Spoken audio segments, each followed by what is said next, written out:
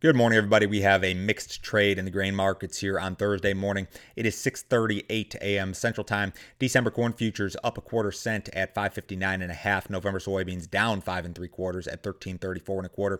September Chicago wheat up 1.5 at 7.28 1/2. September Kansas City wheat up 1 1/4 at 7.11 1/2. September spring wheat up 7 at 9.20.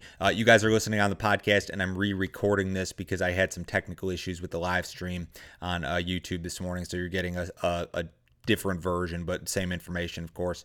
Thank you for listening. If you guys need some more info from me, go to my website, standardgrain.com. Check out that subscription service, guys. I've got a ton of information available for $49 a month. It's a no obligation, cancel anytime subscription deal where you get my email, text messages, subscriber-only videos, no other fee, no other obligation. Certainly check it out.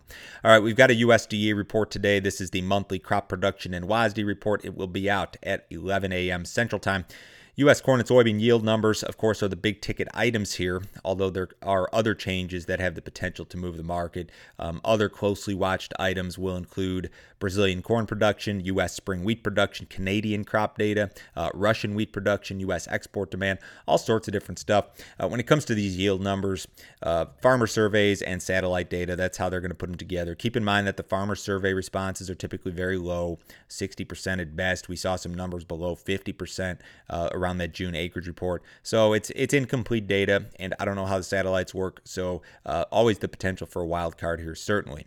The U.S. Plains and Western Corn Belt may catch some rain during the next 7 days. This morning's Weather Prediction Center forecast offers about an inch of rain or more, or less, rather, up to an inch of rain for a lot of areas of North Dakota, South Dakota, Nebraska, Kansas. These are not huge amounts, and they may be too late for some crops, certainly, but they will be welcome, and they could help the soybean crop in particular. You've got the prospect of above normal rainfall for almost all of those areas, Western Corn Belt, Northern Plains, Southern Plains, in the 6 to 10 and 8 to 14 day periods. So the second half of August could be quite a bit better and quite a bit wetter, more rainfall for a lot of those areas that had been very dry. More analysts are reducing their estimates for Russia's wheat crop. Well-followed group ICAR pegged the crop at 77 million metric tons, down from 78.5 last month. Econ also cut its estimate. USDA may follow suit today. They're up at 85, which may be too high. They may have to come down. Doesn't have to be this month, though. They've had hot and dry weather in Russia. That's the reason for the downward revisions to the crop estimates. The Russian story is just one of the reasons why the wheat market's been strong, especially these winter wheat contracts. I mean, you've got the spring wheat issue here in the U.S. and also in Canada. Now you've got this Russian issue. So, wheat prices have acted really well here. U.S. exporters sold more soybeans to China yesterday. USDA reported a sale of 132,000 metric tons of beans for new crop delivery, same number that we saw reported on Tuesday, I believe.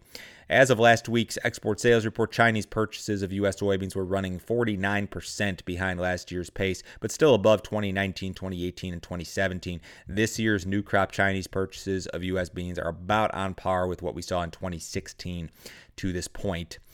We will have our weekly export sales report out this morning at 7:30 a.m. Central Time. Old crop corn sales should be next to nothing, 400 to 900 expected for new crop. Soybean sales should be next to nothing for old crop, 500 to 900 expected for new crop. Wheat sales, 250 to 550 expected.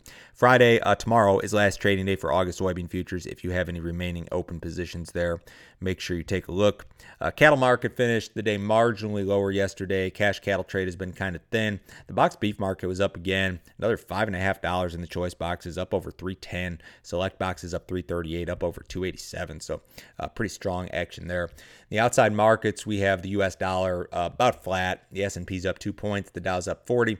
Bonds are flat. Gold and silver are down just marginally. Crude oil is down 31 cents. And the September WTI at 68.93. Remember, guys, report today at 11 a.m. Central Time. I will talk to you guys same time tomorrow.